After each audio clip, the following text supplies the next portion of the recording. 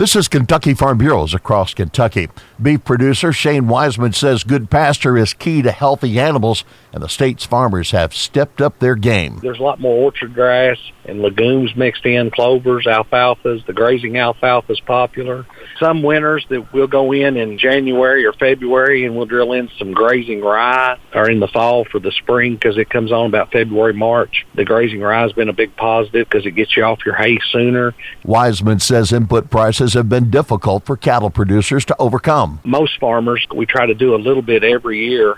I don't fall behind. I try to keep my pastures up. I try to seed a certain amount. I try to fertilize a large amount. With prices the way they are, that's kind of cut that back for everybody. I feel like, I know for me personally, I have kind of went to about half the amount of fertilizer that I generally buy because that's all I can afford. Reduced investment in pastures could spell challenges ahead for Kentucky cattle. This is Across Kentucky.